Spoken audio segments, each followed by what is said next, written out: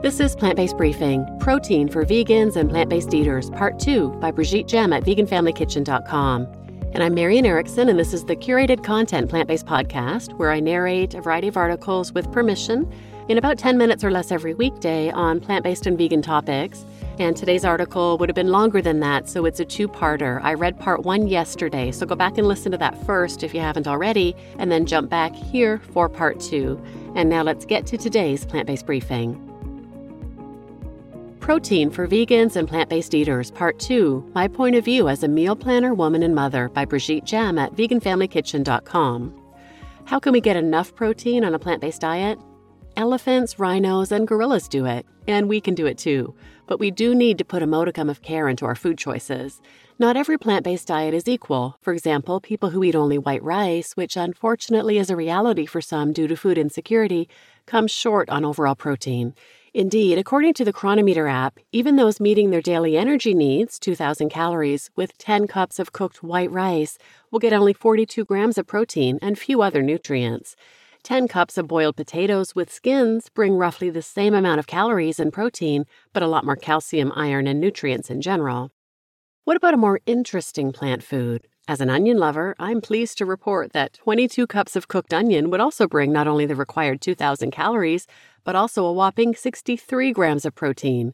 This includes a full dose of most essential amino acids, plus plenty of calcium and some iron. Obviously, I'm not recommending that you eat 22 cups of cooked onion per day, but this absurd fact demonstrates that even the most modest plants have plenty of protein and other nutrients too. A slightly more diverse but still boring daily diet consisting of 7 cups of cooked potatoes, 1.5 cups of black beans, 3 cups of broccoli, and 2 tablespoons of pumpkin seeds would bring 2,000 calories and 66 grams of protein. This eating pattern also meets the double or even triple of most targets for essential amino acids. Substituting brown rice for the potatoes would bring nearly identical amounts of each nutrient, but the potatoes remain a better choice than rice when it comes to iron and calcium. If you have a lot of time on your hands, you can head over to Cronometer.com, create a free account, and keep a food diary for a day or 3. Don't pay attention to the default protein target, which is set too high for most people. Do plant-based children need more protein? Children are still, quote-unquote, under construction, and their nutritional needs often reflect those of their next size up. Going back to the formula of roughly 1 gram per kilogram, we have to consider the child's future healthy weight. Infants, as they grow astonishingly fast, require twice as much protein as adults, calculated in grams per kilogram of body weight per day, according to Reshma Shah and Brenda Davis in their excellent book, Nourish, the definitive plant-based nutrition guide for families. As they grow into toddlers, children, and teenagers, their protein needs progressively become closer to those of adults. In practice, this is manageable when choosing whole plant foods, avoiding empty calories in favor of whole grains, legumes, vegetables, nuts, seeds, and some fruit. For those with smaller stomachs, Nourish authors Shaw and Davis suggest that it may be a good idea to include small amounts of refined foods such as pasta, because their protein may be more readily absorbable. What about the protein needs of plant-based athletes? There's a lot of serious scientific research and a ton of more or less informed chatter about the role of protein in athletic performance. In Becoming Vegan, Brenda Davis and Vasanto Molina mention that some experts recommend targets as high as 1.3 to 1.5 grams per kilogram per day for endurance athletes and 1.3 to 1.9 grams per kilogram per day for strength athletes eating a plant-based diet. This seems far-fetched, but it is not uncommon for athletes to eat twice as much as non-athletes. If they eat twice as much and choose nutrient-dense foods, they'll automatically be getting about twice as much protein. Those who are seeking to compete at elite and professional levels are already working with their coaching team to establish what works best for them. As for myself, as someone who enjoys physical activity as a way to maintain and increase my physical and mental fitness, without making athleticism the center of my life, I follow 2 rules. First, I make sure to eat enough food. When I train, my energy needs increase. If I eat more food, I'll get more protein, as long as I follow my second rule, which is to choose whole plant foods, such as minimally refined grains, legumes, vegetables, nuts, seeds, and some extra fruit to keep things sweet. What about older adults?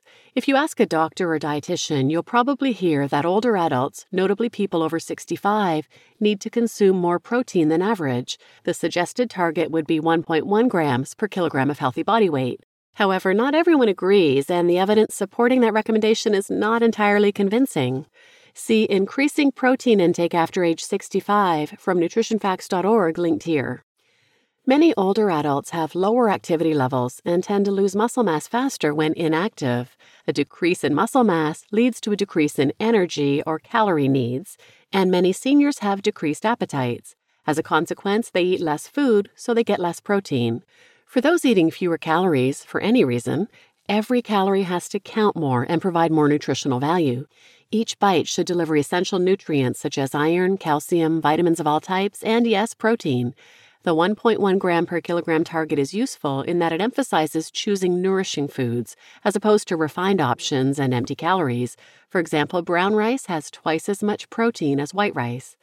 Instead of worrying about protein, those concerned with preserving muscle mass as they age may get more favorable results by doing two things: eating more vegetables and resistance training. See details linked here. What about those with complex medical situations? If you're undergoing cancer treatment, recovering from an injury, or taking certain medication, you may be advised by your medical team to increase your protein intake to support healing and avoid losing muscle mass. I recommend consulting with a plant-friendly medical professional or registered dietitian linked here in coordination with your professional health team. Protein-aware meal planning for vegans and plant-based eaters. What are the practical takeaways when it comes to protein for vegans and plant-based eaters? Number one, most people don't need to worry about protein. If you eat enough, and not just one thing like white rice, you'll get plenty of protein, including all essential amino acids. 2, include a diversity of whole grains, legumes, vegetables, nuts, and seeds in your weekly meals. Fruit is great too, but you can't rely on it to meet your protein needs. For an example of a dinner plan, you can download my Planned and Plant-Based Guide for free linked here. For breakfast, batch cooking-friendly overnight oats and blender waffles are also excellent sources of many nutrients. See recipes linked here. Number 3, keep the proportions of the Canada Food Guide in mind. Roughly half of your plate should be filled with vegetables, and about a quarter with grains, preferably whole, and a quarter with protein-dense foods, including legumes and some nuts. You can use one of my seasonal fill-in-the-blanks templates linked here for inspiration. Number 4, there's nothing wrong with occasionally enjoying decadent treats made from refined flour and sugar, but in general, it's a good idea to choose nutrient-dense foods. This is true for those who feel ravenous because they've worked hard physically or are growing, as well as for those with a small appetite due to aging or medical conditions. Make sure every bite matters most of the time. And number 5, if you absolutely need reassurance, log your food for a day or two using a tool such as Chronometer. Keep in mind that the default protein target in the tool may not reflect your actual needs. Unless your doctor or registered dietitian advises differently, aim for approximately 1 gram of protein per kilogram of healthy body weight per day, give or take a few grams. You just listened to Protein for Vegans and Plant-Based Eaters, Part 2 by Brigitte Jem at veganfamilykitchen.com. And I'm your host, Marian Erickson, and as always, I put a link to the original post in the show notes, so you can check out all the links that Brigitte mentioned in the article, as well as additional resources she cites. And I've also done a number of other episodes about protein. Just put protein in the search field wherever you listen, and I'll link one in particular that Brigitte referred to.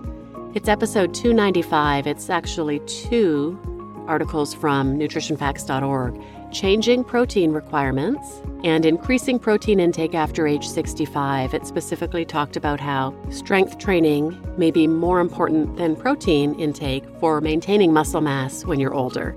So please share this episode with anyone who might benefit, and thanks for listening.